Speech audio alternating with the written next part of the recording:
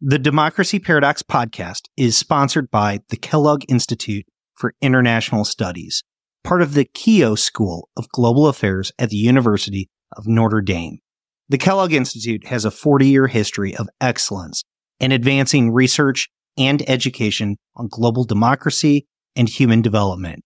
Learn more about the Kellogg Institute, including its world-renowned visiting fellowships for scholars at various stages of their careers at kellogg.nd.edu. Welcome to the Democracy Paradox podcast. This is my daddy.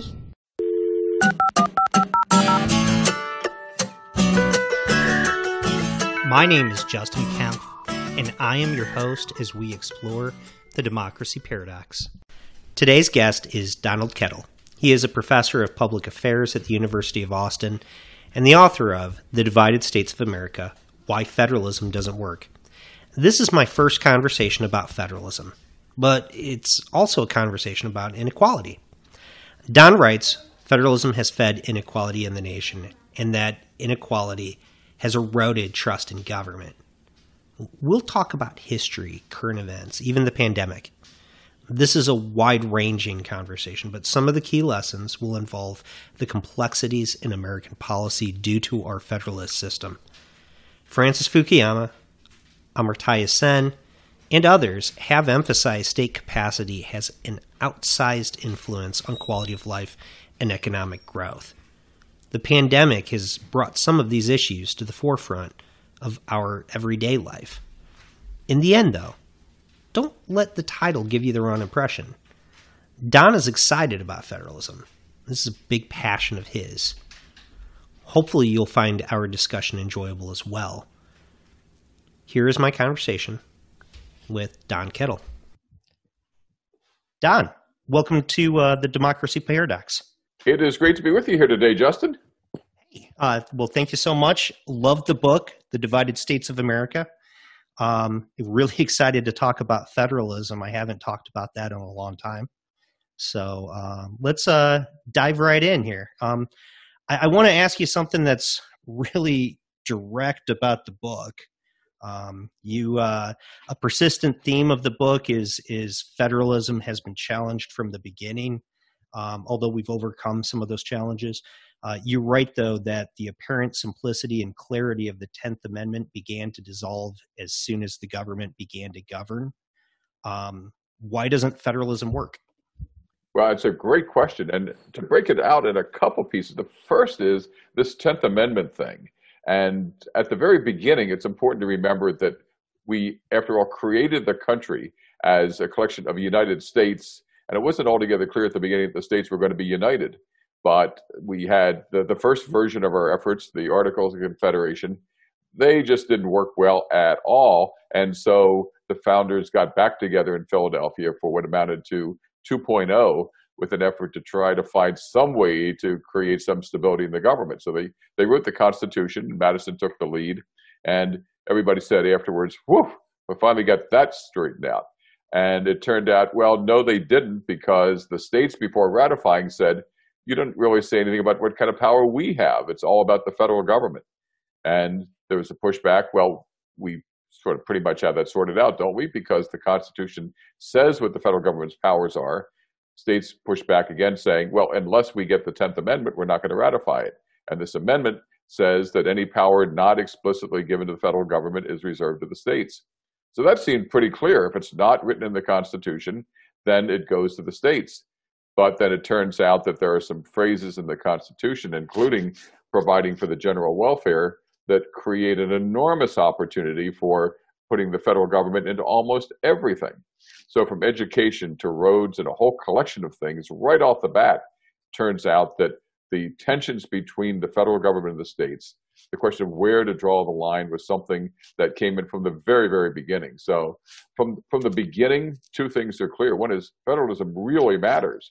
That is, figuring out how to allocate power between the federal government and the states. And the second is we've never been very good about drawing a line, because we've had this constant battle from the beginning about where that line ought to be. Okay. A lot to unpack there. Why don't we take a step back and let me ask you if you can explain a little bit about how federalism has changed in the United States over time. You talk a little bit about the beginnings and the origins, but in your book, you obviously get into a lot of different periods of federalism. Can you kind of give us a little bit of a synopsis as to how it's changed and where we are today? Sure. And let me just walk everybody through this, because the other point about federalism is that it's just not a dynamic feature. It's not only everywhere, but it hasn't been the same thing at any time throughout our history. And one of the things I argue in the book is that there really have been four different generations. There was the time with the 10th Amendment, where we sort of thought we had a sense that we could draw boundaries around the functions by sets of rules and regulations, which worked until it didn't, which was almost right away. And tensions began building to the Civil War. And then after the Civil War, the North won. Well, that settled things once and for all, didn't it? We really made it clear that the federal government was prime. But then it turned out that the states found a way to push back, especially in the South, with the evolution of a separate but equal doctrine. And that really endured until the mid-1950s with Brown versus Board of Education and the decision that ended segregation in the schools. And well, that was really a period where the boundaries were shifting back and forth by the kinds of practice with bargaining and efforts to try to rebalance things. Then what seemed to be the case after Brown versus Board of Education and with the rise of civil rights is that, okay, finally we have this straightened out. Finally, we've got a set of clear rules and regulations. Finally, it's clear the federal government is supreme in issues like civil rights. And it seemed with that point we had a golden age with civil rights, with model cities, with Medicare, with Medicaid, and a whole collection of big time programs that seemed to put the federal government in the center and at the top, with states working in close partnership. And just at the very time that we seemed to have gotten that taken care of, there was a fourth generation that opened up a new series of bargains, especially around issues of healthcare. And the paradox is at the very moment that we seemed finally to have things straightened out, we've ended up creating a system that has in fact driven us further apart as time has gone by. We've created a system that's increased inequality among the states, so that not only is federalism something that is the source of inequality in so many ways, but where it's increasing the amount of inequality as time has gone by. And that's in many ways what I was kind of surprised myself to discover turns out to be the most important reality of federalism in the age that we find ourselves in now. I was surprised at how the book was almost just as much about inequality as it was about federalism, to be honest with you. You wrote extensively about inequality. And if you really think about it, the different stages of federalism you take us through oftentimes are about inequality, even through these different stages. The issue of slavery is about inequality as well in a lot of ways. And you emphasize economic inequality that we have today. But I found it interesting that the inequality exists not just, within the states, but also between the states. And you mentioned how the quality of services that the citizens receive varies widely. The variation depends on where they live. And some states tend to rank high in quality of services, while others tend to rank low. Federalism matters. And as a citizen, what you get depends on where you live. The thing that strikes me about this, though, is that it's often the states with the fewest resources which are most resistant to the federal policies designed to share those resources. Can you help us understand that a little bit? Mississippi is a great example. You actually emphasize how they've got lower health outcomes on a number of levels, and yet they're among the states most resistant to healthcare policies at the federal level. Yeah, that is just a remarkable piece. And as I started rooting through this, the question was, well, why does federalism matter? And why does giving the states authority over making policy decisions matter? And it turns out, well, it matters a lot because states go in different kinds of directions. And it turns out to apply on the environmental policy, in crime, in healthcare, in prisons, in education, but more than anything else, and especially in healthcare and in those programs that are designed to even out the differences between the states. And you're right, one of the paradoxes here is that states that have tended to be more aggressive about the role of government and more supportive of a growing federal role are also places where I've tended to have, as a state, more advance in the way in which things have happened. And on the other hand, states that have tended to resist the expansion of federal power, to resist, for example, the expansion of the Affordable Care Act, are also the places where the outcomes are less good. And I think it's a product of the fact that those states where the outcomes are not as good are places that don't believe much in government. And to be able to make advances in government policy, you have to believe in government to begin with. People who have argued against that have tended to resist the expansion of government power, not only in Washington, but also in their own individual communities as well. And so the two go hand in hand. But what that means is, as you pointed out, it is the case that the government that we get depends on where we live. And that's a situation that in many ways I think would have really surprised and worried the founders, because yes, they wanted to make sure that state and local governments really had autonomy, but they also wanted to make very sure that the needs of the citizens were taken care of. That's why, after all, we went from the Articles of Confederation to the Constitution to begin with. So I think they would have been very worried about this fact that so often there's a resistance to government doing the kinds of things that we decide that government ought to do. You write a lot about healthcare within the fourth generation, and I found myself thinking a lot about recent book, Deaths of Despair, by Angus Deaton, and I forget the other author's name, but it just reminded me a lot of that, how different people are being affected differently in terms of healthcare outcomes. And your book kind of tied it together by kind of linking that to, hey, it depends a lot on where you live. You mentioned, just to kind of drive home this point, you mentioned in your book, life expectancy is highest in Hawaii at 81.5 years compared with Mississippi, where it is just 74.91 years. Infant mortality is twice as high in Mississippi as in Massachusetts. And there are 8 times as many drug overdose deaths in West Virginia as in Nebraska. I know a lot of people have talked about Medicare for all as a policy solution. You mentioned some of the issues for Medicaid and Medicare, where states are expected to do a lot within those in terms of administration, in terms of even supplying some of the money.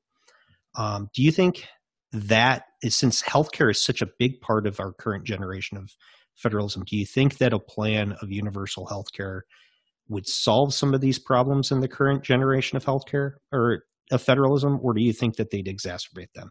Yeah, and let me unpack that a bit if we could, because first of all, it really is important, I think, to look at issues of domestic policy, and especially in terms of the prism that healthcare provides, because it not only is one of the most fundamental things having to do with just the quality of life that we have, but also it is the most vicious battleground for trying to set up the boundaries between the governments and what government itself ought to do.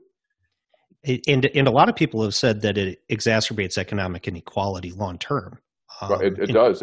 And all you need to do to understand that, to make that point, is to look at the differences that also flow out in the government's reaction and efforts to try to deal with COVID-19, which I think we ought to come back to in just a moment here. But healthcare more generally is this prism that breaks everything out.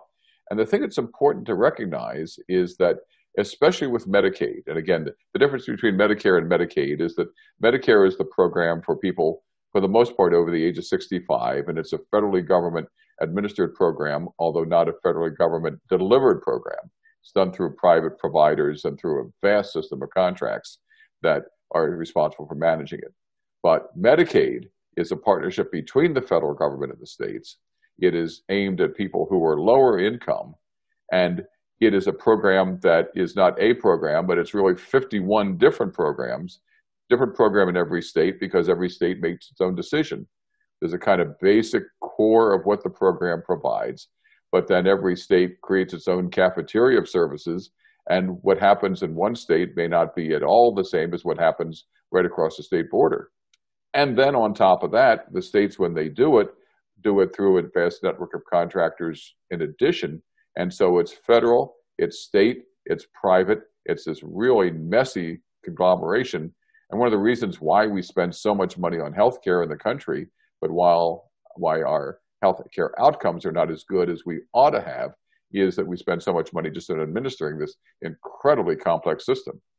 And so what that also means is that because we've got healthcare that's a kind of very complex cafeteria, that where the meals that are served depends on where it is that you live and where it is that you go, that the states that have either less money to begin with or less interest in trying to provide the services to begin with through government provide less good quality of healthcare to their citizens. And that's a large engine driving the growing inequality in the country. So the question is, if we had Medicare for all, would that help to solve the problem?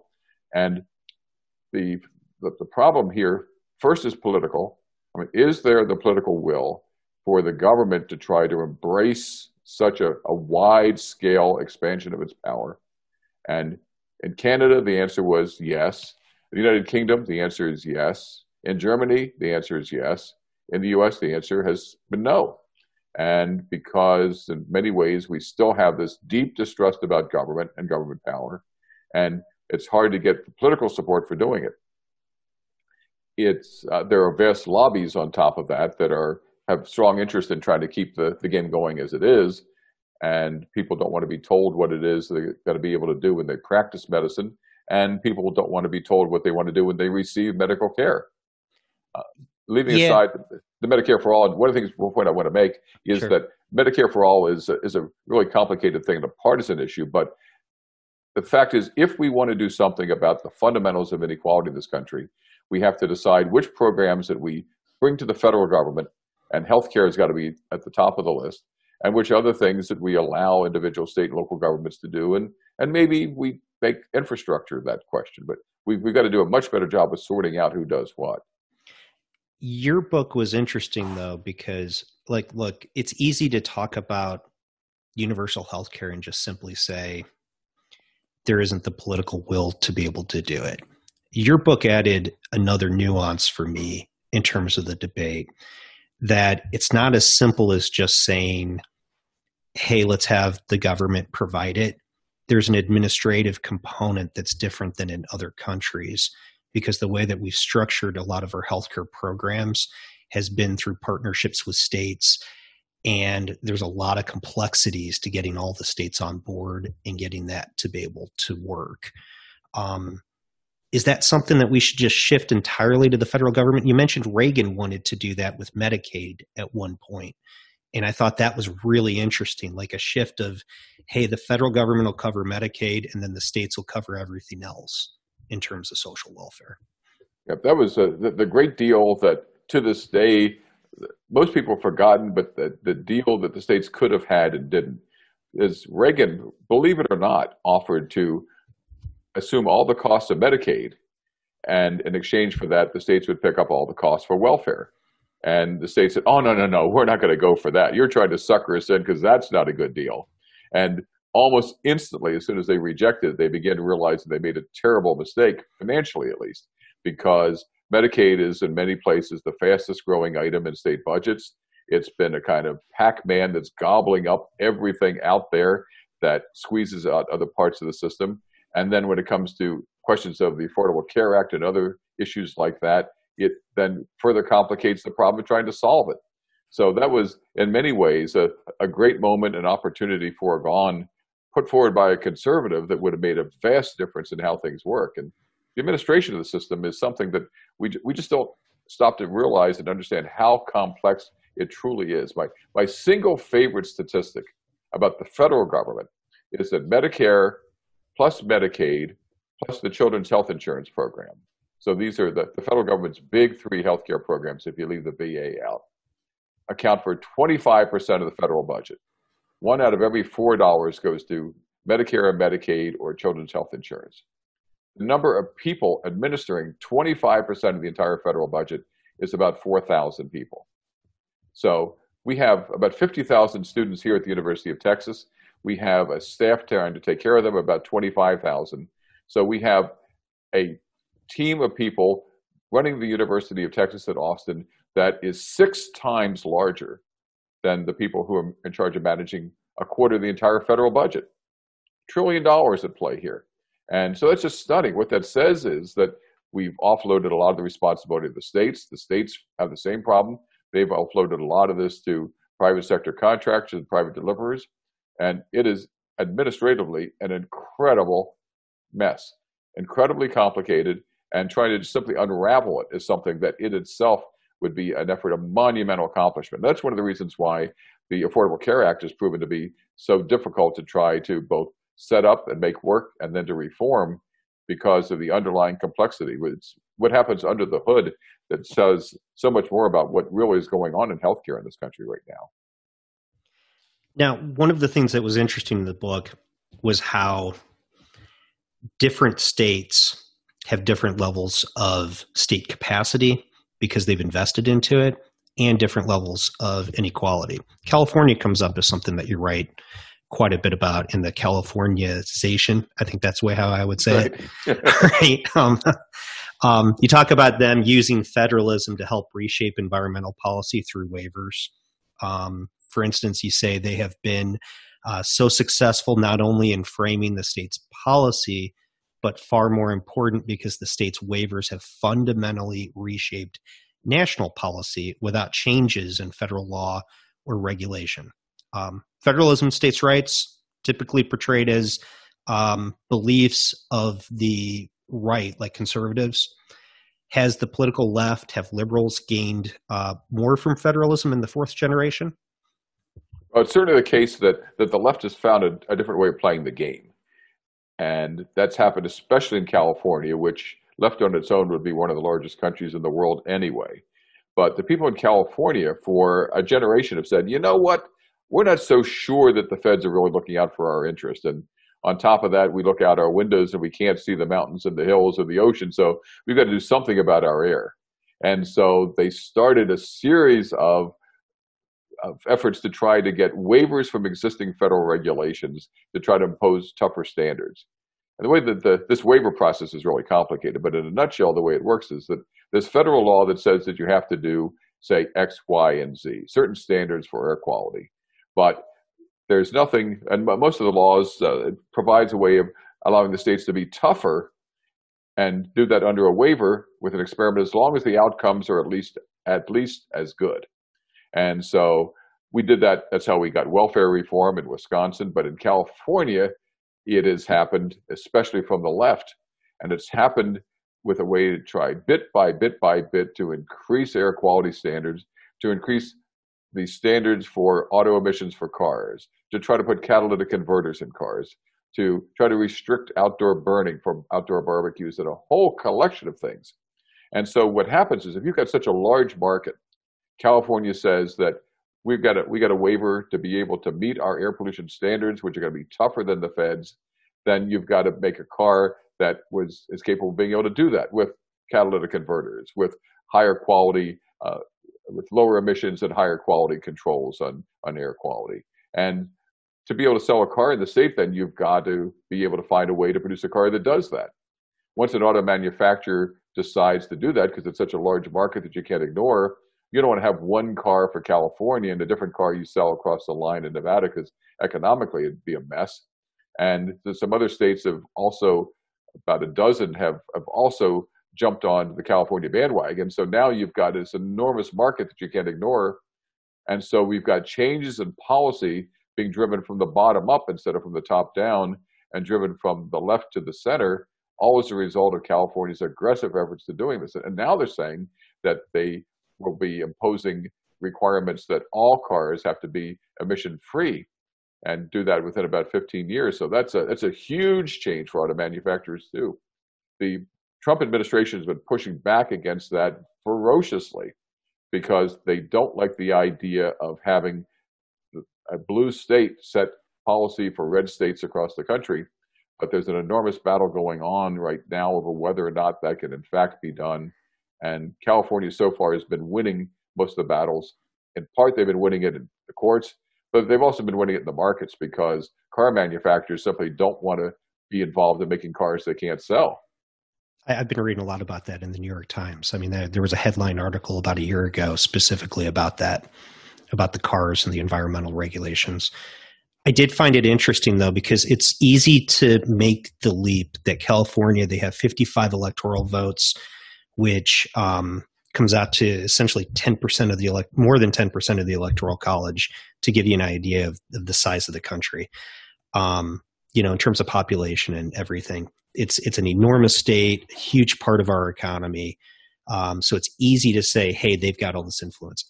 I found it particularly interesting the way that you talked about welfare to work with Wisconsin, where Tommy Thompson's program essentially redesigned welfare policy for the rest of the country, because Wisconsin doesn't have the same influence or size within their state, yet they were able to have influence like that.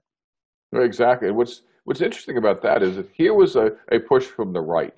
Tommy Thompson, a Republican governor, says, you know what, this welfare system that we've got just doesn't work. And what we need to do, he says, is to try to change the incentives, to create ways of getting people off welfare into jobs. But to do that, what we need to do is to invest in the process of getting people off welfare into jobs. And so it was an expansion of government's role in one area to try to reduce government's role in another. It turned out to be very successful. Again, this was a case of a policy that was advanced through waivers that were granted by the administration backed by Clinton. And what was fascinating here is you've got a conservative governor, Republican governor, getting a waiver from a Democratic administration to push forward what amounted to a path-breaking welfare reform that then became one of the few great points of agreement that Newt Gingrich and Bill Clinton managed to have, and became the foundation of welfare reform across the rest of the country. And so what we see here is that this waiver process can happen not only from the right, but also from the left, from liberals, but also from conservatives, from Democrats as well as Republicans. And we see some of this happening as well in a related piece in what's happening with the Affordable Care Act, with a woman's right to choose, with abortion rights, and with a whole collection of other kinds of things, where policies and experiments and individual initiatives in individual states end up essentially setting national policy. There's this old idea about creating states as laboratories of democracy, as Justice Brandeis said back in the 1920s. The question here is, should we, can we, ought we to allow states to just experiment and see what it is that works? And the argument on the plus side increasingly is that, sometimes it's worth trying this out before you try to do it to scale. And we've had a lot of policies, as we've been discussing, that have gone from the states to the feds and become national in the process. But that also has a cost to it, which is if you allow states to experiment, you got to learn from the results and do more of what works and less of what doesn't. But instead, what's happening increasingly is that instead we're driving the states in opposite directions, because we're not nationalizing the successes. And in fact, in some cases, we're institutionalizing the failures. And that's one of the things that federalism is doing, unfortunately. It's driving a bigger wedge between us. And that's one of the big dangers that we face, I think, in the generation ahead. Now, I know you're a fan of Francis Fukuyama. Heard you talk about him before. Talked a little bit about him offset earlier. He writes a lot about state capacity and the need to be able to establish state capacity, both as a way of establishing just, protecting rights and everything else, but also being an engine of economic growth. Amartya Sen, he's written about that too, in terms of developing countries. I noticed that the states that have some of the highest inequality oftentimes have some of the highest state capacity in terms of that. Is that because sometimes the investments in terms of their infrastructure actually help them accelerate economic growth long term, and that some of the states that aren't investing in that maybe are missing out on opportunities long term? There's a variety of things. In some cases, what's happening is that some of the states not investing in capacity are states where poverty is higher and when income is lower. And it's hard to tax people to spend money that they don't have. But the related question, as you point out, Justin, is perhaps it's the case that engaging in these kinds of efforts to try to expand state capacity, to expand the ability of government to get things done, also creates the kind of engine that increases economic growth. We have this, and I've had for a very long time, this debate and battle back and forth about, well, maybe the thing to do is to get government out of the way and to allow the private sector simply to try to chart its own course. And this battle between government power and private power is one that we've had for ages. And the only problem is that we've never really given that experiment a full test because we've always had government reliance on the private sector and the private sector reliance on government. Lots of people in the private sector like government protection, like government subsidies.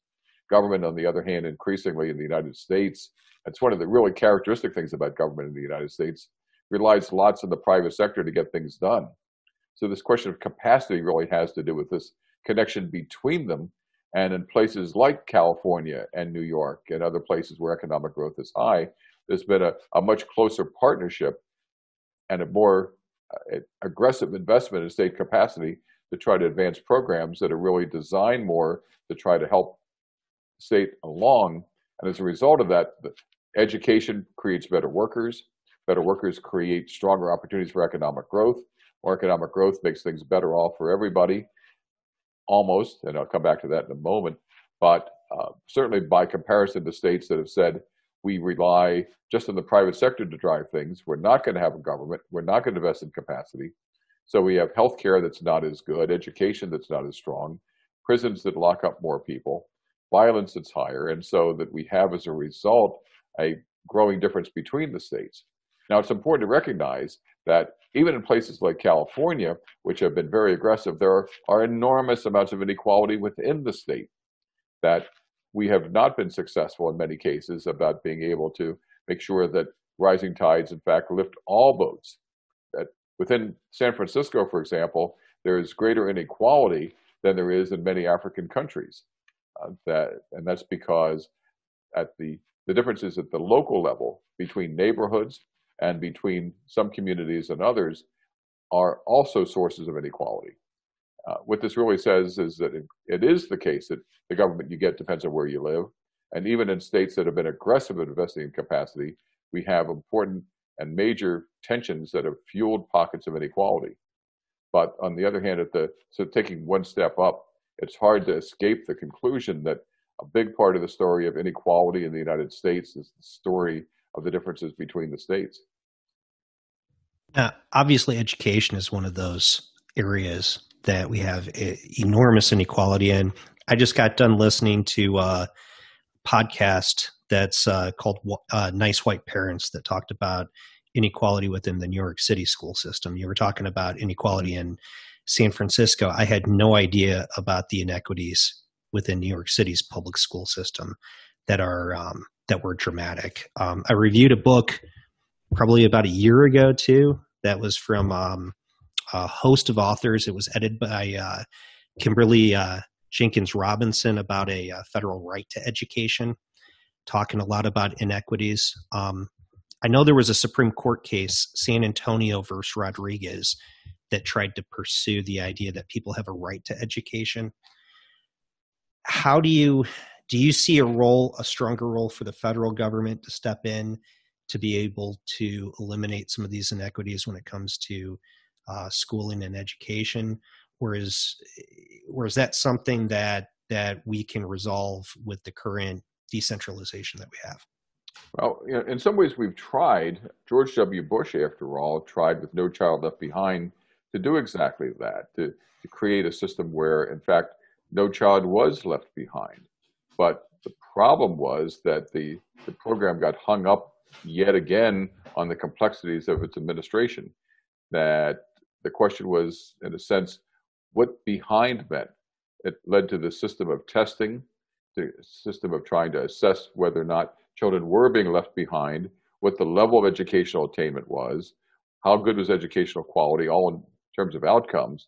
And what happened was, in so many cases, the local schools found themselves having to try to produce lots of test results and standards to demonstrate how well they were doing, which led to incredible amounts of gaming in the system, teaching to the test, teaching in ways that made the schools look good.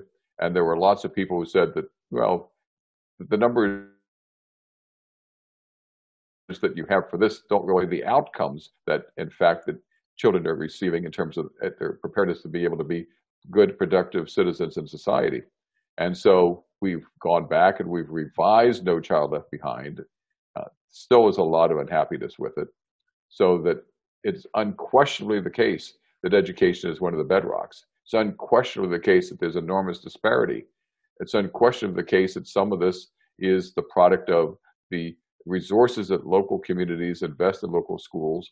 And it's unquestionably the case that this then matters in terms of preparing children for the workforce and the jobs that they'll have and the ability to be able to create and support great families. The question is what to do about it, and our efforts to try to attack it have gotten hung up yet again on this question of federalism and what to do about it, and about how to try to level out the differences. And the answer sometimes is given as, well, it's just mainly a matter of money. What creates lower quality schools is schools that don't have as much money to spend. Let's just give the poor schools more money. But there again, we have a twin battle. One is it's really hard to direct it where it's needed most and to make sure you get your money's worth. And there's this constant resistance to the idea of government is just too big already. We don't want to raise our taxes anymore. And so there is this battle fighting back in the other direction, not only at the federal level, but also at the state and local level, putting property tax revenue caps on so that, in fact, they're frustrated in their ability to be able to raise more tax dollars. So it's part of this underlying tension, but we can talk about how to try to fix it, but we have to begin by recognizing that it really is a thing, and it's a product of these vast differences and tensions in all the threads of federalism. Let's touch on COVID-19. It seems that the resources people invested before the pandemic into growing state capacity, into building trust in government, probably were very important to actually making something happen, maybe even more important than what the politicians said or did, or maybe it even influenced how the politicians approached it. Do you think that like some states you mentioned have greater capacity and have made those investments in different areas? Do you think that influenced the COVID-19 approach, or was it literally the approach of the leaders in each one of the states and local governments? Yeah, I think it's both. And to start out with something that occurred too late to include in the book, but which reinforces the conclusion, is that there are big differences between the states that already were aggressive in moving forward on healthcare and the states that decided to lock down their economies early. And the states that locked down their economies early tended in general to have better results in the first phase. So to unpack that, there were about 2/3 of the states decided to lock down by the 1st of April. And the majority of those were states that, in fact, also had decided to expand Medicaid as part of the Affordable Care Act. On the other hand, there were states that waited and waited and waited to lock down their economies until after the 1st of April. They tended disproportionately to be states that did not expand Medicaid under the Affordable Care Act. So there are big differences there, again, based on this underlying pattern, all part of a larger fabric. Had to do with the messaging that, again, many of these governors tried to put forward, because the states that locked down early also tended to have governors that said, look, this is an important thing. You need to be really careful. We're going to take aggressive action to stop the disease. And other states that came later tended to have governors that were that tended to say, this is not as big a thing. We're not going to do this. We're not going to punish people by locking down the economy. We're going to keep the economy going. And then it turned out, not surprisingly, that there were big differences in outcomes as a result. That states that locked down earlier tended to have better early results. States that didn't tended to have more people who got sick faster. And so it's a question of leadership first, that has to do with just what kind of government role should there be, and also the question of the way in which the state's decisions on COVID tended to fit within the broader fabric of what was already going on in healthcare in these states. So not only is this turning out to be the biggest crisis of a century, but it also is a series of issues where the states took the lead, and states took the lead differently. And the way in which they led had to do with the rhetoric of their governors, but also more fundamentally had to do with the already ongoing patterns of what was happening in the states on healthcare in particular, but also in so many other areas as well. Now, you talk a lot about like the different outcomes. Is this something that's as simple as people just have different priorities, and so we're producing good outcomes in some areas, poor outcomes in others, but it's a choice? Or is this simply that people that we're getting poor outcomes across the board, or poor outcomes in specific areas because these are just the wrong approaches and the wrong choice? In lots of cases, what's really interesting, and it's something that actually frankly surprised me, I started looking around at the patterns of inequality between the states, and I asked myself, are there patterns here of some kind? And the answer is, it turned out, in health, well, not surprisingly, income, childbirth, issues of child welfare, then I started looking, how about crime? How about environment? And it turns out that everywhere I looked, and in areas that I didn't include in the book as well, that there were big differences, and the differences tend to break down in the same kinds of lines. Now, whenever you start taking that large review, there are going to be lots of exceptions and some variations. But what really struck me was that the underlying story is that there are patterns that the states that tend to do well in some areas tend to do well also in others.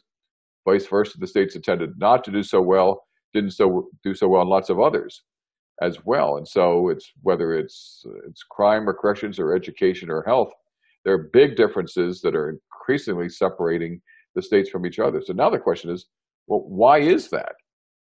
Sometimes it's clearly the case that states just simply can't afford it. Mississippi and Alabama, for example, tend to rank low on most of the rankings. And the reason, in part, surely is because they're places where poverty is also higher and where government resources are lower. There's also less government willingness to try to do that. But the issue that we have is, to what degree do we have a national responsibility to level out some of these differences in income so that people have greater opportunity regardless of where they live? That's an important national debate that, frankly, we're not really having. But then the other question is, to what degree should we rely on the judgment of people in individual states? Because at some point we're going to have to ask, do we want to try to push states to do things that otherwise they might not want to do? And that's one of the stories of the Affordable Care Act that's important, because it really sets up choices by states that in many cases put them financially better off, but which they finally decided not to embrace because they just didn't want to do this big government thing having to do with healthcare. So it's not only a matter of leveling out the financial differences, it sometimes has to do with these basic philosophies about what government ought to do. It's difficult for me, though, because the states you mentioned, Mississippi, Alabama, continue to put up walls against making some of these changes on the federal level. They're some of the biggest opponents to saying, hey, let's get some resources to us. It's some of the same thing that I struggled with when I read Deaths of Despair, because it's writing about the struggles of poor working class whites and how they're having worse health outcomes right now. And their solution was to say, hey, we need to have some form of universal health care or investments in healthcare in terms of the country. Yet the people they were trying to help were the people that were opposed to their policy solution. It felt like there was a disconnect there.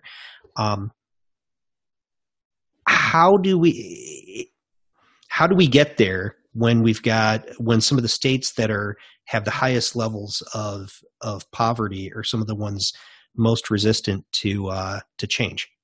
Yeah, and that's a great question. One of the things that I think is the case is that even the states that have decided not to try to embrace the expansion of the Affordable Care Act, rarely are there cases of people who would benefit from it, people in particular lower incomes, to say, you know what, you're talking about giving me more health care, but I think I'll pass on that.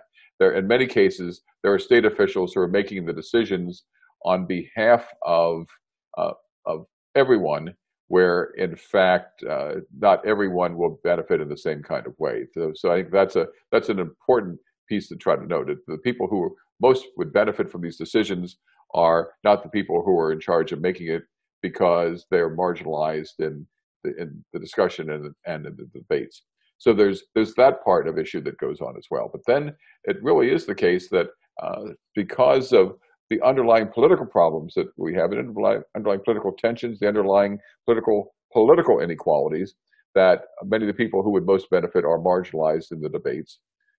People who may be true blue conservatives who would benefit from better health care are also people, in some cases, who believe in smaller government and a less aggressive governmental role.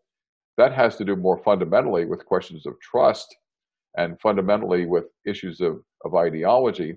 And issues of trust themselves are ones that are things that are difficult to try to uproot, because they have to do much more broadly with the underlying problems of the way in which government in the United States is constructed, and the way in which people are represented, and the way in which political power is happening. One of the things that increasingly is the case is that the views that individuals have is a product of the echo chambers in which they live. And people who are in favor of particular kinds of policies like Medicare for all tend, for the most part, to talk to each other.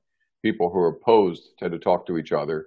Rarely do they talk to each other, where the two sides connect with it across those boundaries. The same is true on almost everything. And Trump supporters tend to talk to only Trump supporters. Democrats interested in trying to drive Trump out of office tend to only talk to each other. And one of the great challenges of trying to find ways of bridging the gap is that we have a political discourse that's increasingly divided as well. That's the product of the very same sets of forces. And that only complicates the problem of trying to solve these problems that we're talking about here. How do you think we break through that to increase levels of trust? I mean, that's something that comes up in the literature all the time from Fukuyama yet again, but Robert Putnam talks a lot about that, and did that critical study in Italy, where southern Italy, Italians, including Sicily, are incredibly distrustful of other people. And so they struggle to be able to both increase their economy and increase government capacity, make it work. Whereas northern Italians do much better, and that's the reason why they're much more industrialized, have a stronger economy due to levels of trust. How do we increase levels of trust so that we can, improve some of these problems then? And this is, in many ways, one of the most fundamental challenges we face in American democracy these days, because the level of trust is bad and unfortunately getting worse. There was a poll actually in the Washington Post a few years ago. This is a for real poll. They asked people who that they talked to compare Congress with head lice, and Congress had a lower popularity than even head lice, believe it or not. So the problem is bad. It's gotten worse. But one of the things, and this is something that cuts right to the core of federalism as well, is that the trust in the federal government to solve problems is about 18%.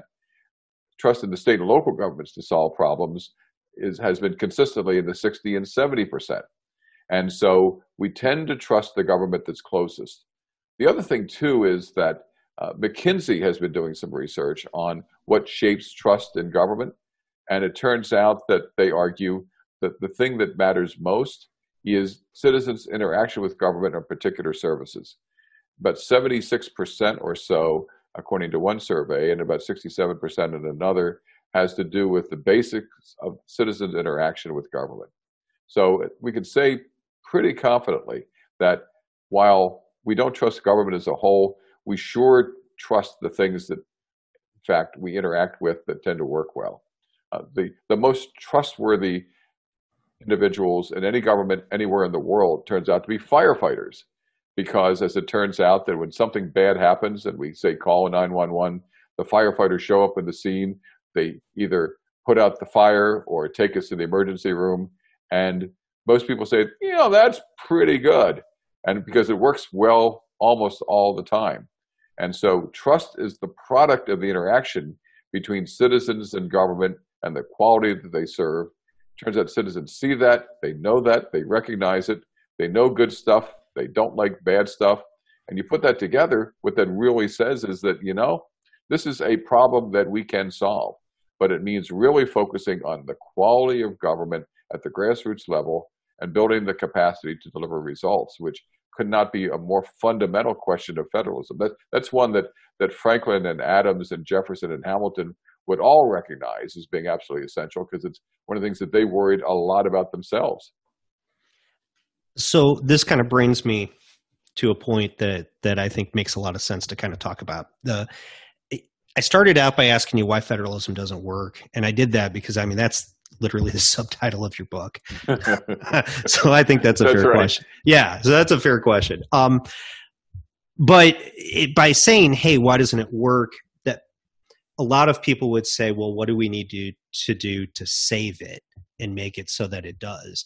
But I found it interesting because you write in your book, as long as the American constitutional republic exists, there will be federalism. So it doesn't really need to be saved. The fundamental questions then becomes one about the mechanisms shifting the balance of power in the system. And that's kind of a razor where it's got two different sides to it. One is, hey, this isn't something that we need to make sure exists. It's going to exist. But then on the other hand, if it's not working, it's not something we can just toss away and get rid of. We need to figure out how to make it succeed. You write a little bit in your book about Hamilton's solution. Can you talk a little bit about the reforms you think are necessary to bring about a fifth generation of federalism? Yeah, and that's sort of a great question, because first of all, it's important to recognize that it is such an important question. It's not as if we can will this away, or by ignoring it, the problems are going to resolve themselves. In all likelihood, unless we attack this directly, the situation that we've been discussing, that's only going to get worse. And that's not a place where we'd want the country to be, certainly not what Madison and Jefferson and Hamilton and the others had in mind at the beginning. They really saw this as a vibrant, lively system. So what do we do now to keep it vibrant and lively? The first thing, I think, is just to put the question squarely on the table.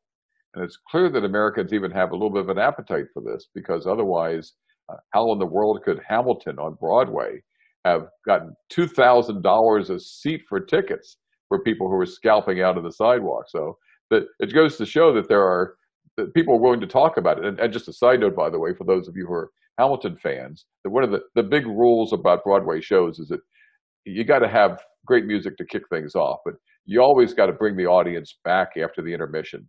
And so the second act begins with a song about federalism. It's one of the best songs in the show. It's The Room Where It Happens, where Hamilton and Madison and Jefferson are talking about how to try to allocate power between the federal government and the states, where to put the new capital of the U.S. And so the big boffo opening for the second act is about federalism. So it goes to show people do have an appetite for talking about this. But what do we do? And I think that the problem is, if we leave it alone, we're going to end up with growing inequality. And there's a lot of evidence that growing inequality is one of the most destructive forces afoot in American politics these days. And it tends to feed a lot of the distrust about government. So if we're going to try to make government work better, we've got to solve that problem. And to solve that problem, we have to realize that we have the roots in federalism. So there's no way out of talking about it. What do we do? And I think one of the things we do is to think about those things that are most important in driving differences between citizens that matter most fundamentally. So that means looking especially at the question of healthcare, for starters. There's nothing more fundamental. And we have a strong case that we're spending more and getting less. And a lot of the reason why, especially healthcare for the lower income folks in society, is in the kind of sad shape that it's in, and why so many people don't have health insurance at all to begin with, is the product of the fact that we have the system that is so administratively complex and leaves so many people out. Whether that means Medicare for all, I'm not sure I want to embrace that program in particular, but at least talking about a major federal program that is aimed squarely at leveling the differences among citizens and among the states, with a system that administratively is not going to gobble up such a large percentage of our healthcare spending. I mean, that has to be, I think, a fundamental going forward. We have to look at those things that have to drive basic opportunity, and that takes you to education. You have to look at those things that have to do with the quality of life and problems that tend to float over state lines, whether we like it or not. And that gets us to questions of the environment. So thinking about a national debate about national policies designed explicitly to level out the differences among the states and between citizens on those issues is something that's important. And also to recognize that the answer is just not to say, okay, say California's got it under control, and therefore we want to do what California needs to do, because there are big levels of inequality within California as well. So this really calls for a national policy out of Washington, not big government per se, but a government that focuses on those things of inequality that matter most, because those are the forces that are most likely ultimately to undermine trust in government and to frustrate the ability of America to be in 2050 what we want it to be. Well, I think that that's a good note to end on. I really liked how your book brought out some of the challenges that we have. I don't want to delve into any specific public policy like Medicare for all or anything, because whenever you talk about public policy, the solution can simply be, hey, we just need to tweak this or tweak that. In terms of the broader ideas, there's some real issues that we need to be able to work through in terms of the United States to say, to be able to make some of these big ideas work. And I don't know that there's enough attention brought to those. And I think you had some great ideas on how to be able to make those ideas work, whether you're liberal, whether you're conservative. We need to be able to find more efficient ways to be able to make some of these ideas work out, and how to make democracy succeed. So it's a great conversation to have with you, Don. Justin, I really appreciate it. And as I think I mentioned to you at one point, I wrote this book in part to try to figure out what I thought about this. I've spent a lot of time in the course of my career circling around this issue of federalism, and you hear stories about authors that write books because there's a point they want to make. This is a case of an author who wrote a book to try to figure out what he thought about this, because I had no idea where I was going to end up when I started. I figured this was an important thing, and I wanted to try to figure out what I thought about it. And the deeper that I got in, the more it became clear that this was the thing I needed to think and the thing that I needed to say, and to underline the point about why the debate is so fundamentally important. So, Justin, I really appreciate the chance to be able to explore some of these things with you today. All right. Well, thank you so much. Good talking. You take good care. The Democracy Paradox podcast is possible because of the support of many people and institutions. I want to thank James Schneider at Princeton University Press, who provided a copy of The Divided States of America and put me in touch with Don. I want to thank Apes of the State for allowing me to use their music. You can find them on Spotify or their Bandcamp page. As always, I would not be able to produce these podcasts without the support of my wife, Julie, and the good behavior of my kids.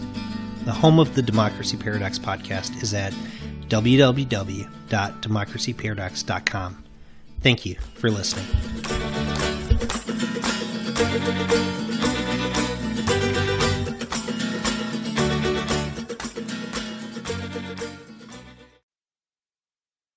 The Democracy Paradox podcast is sponsored by the Kellogg Institute for International Studies, part of the Keough School of Global Affairs at the University of Notre Dame. The Kellogg Institute has a 40-year history of excellence in advancing research and education on global democracy and human development.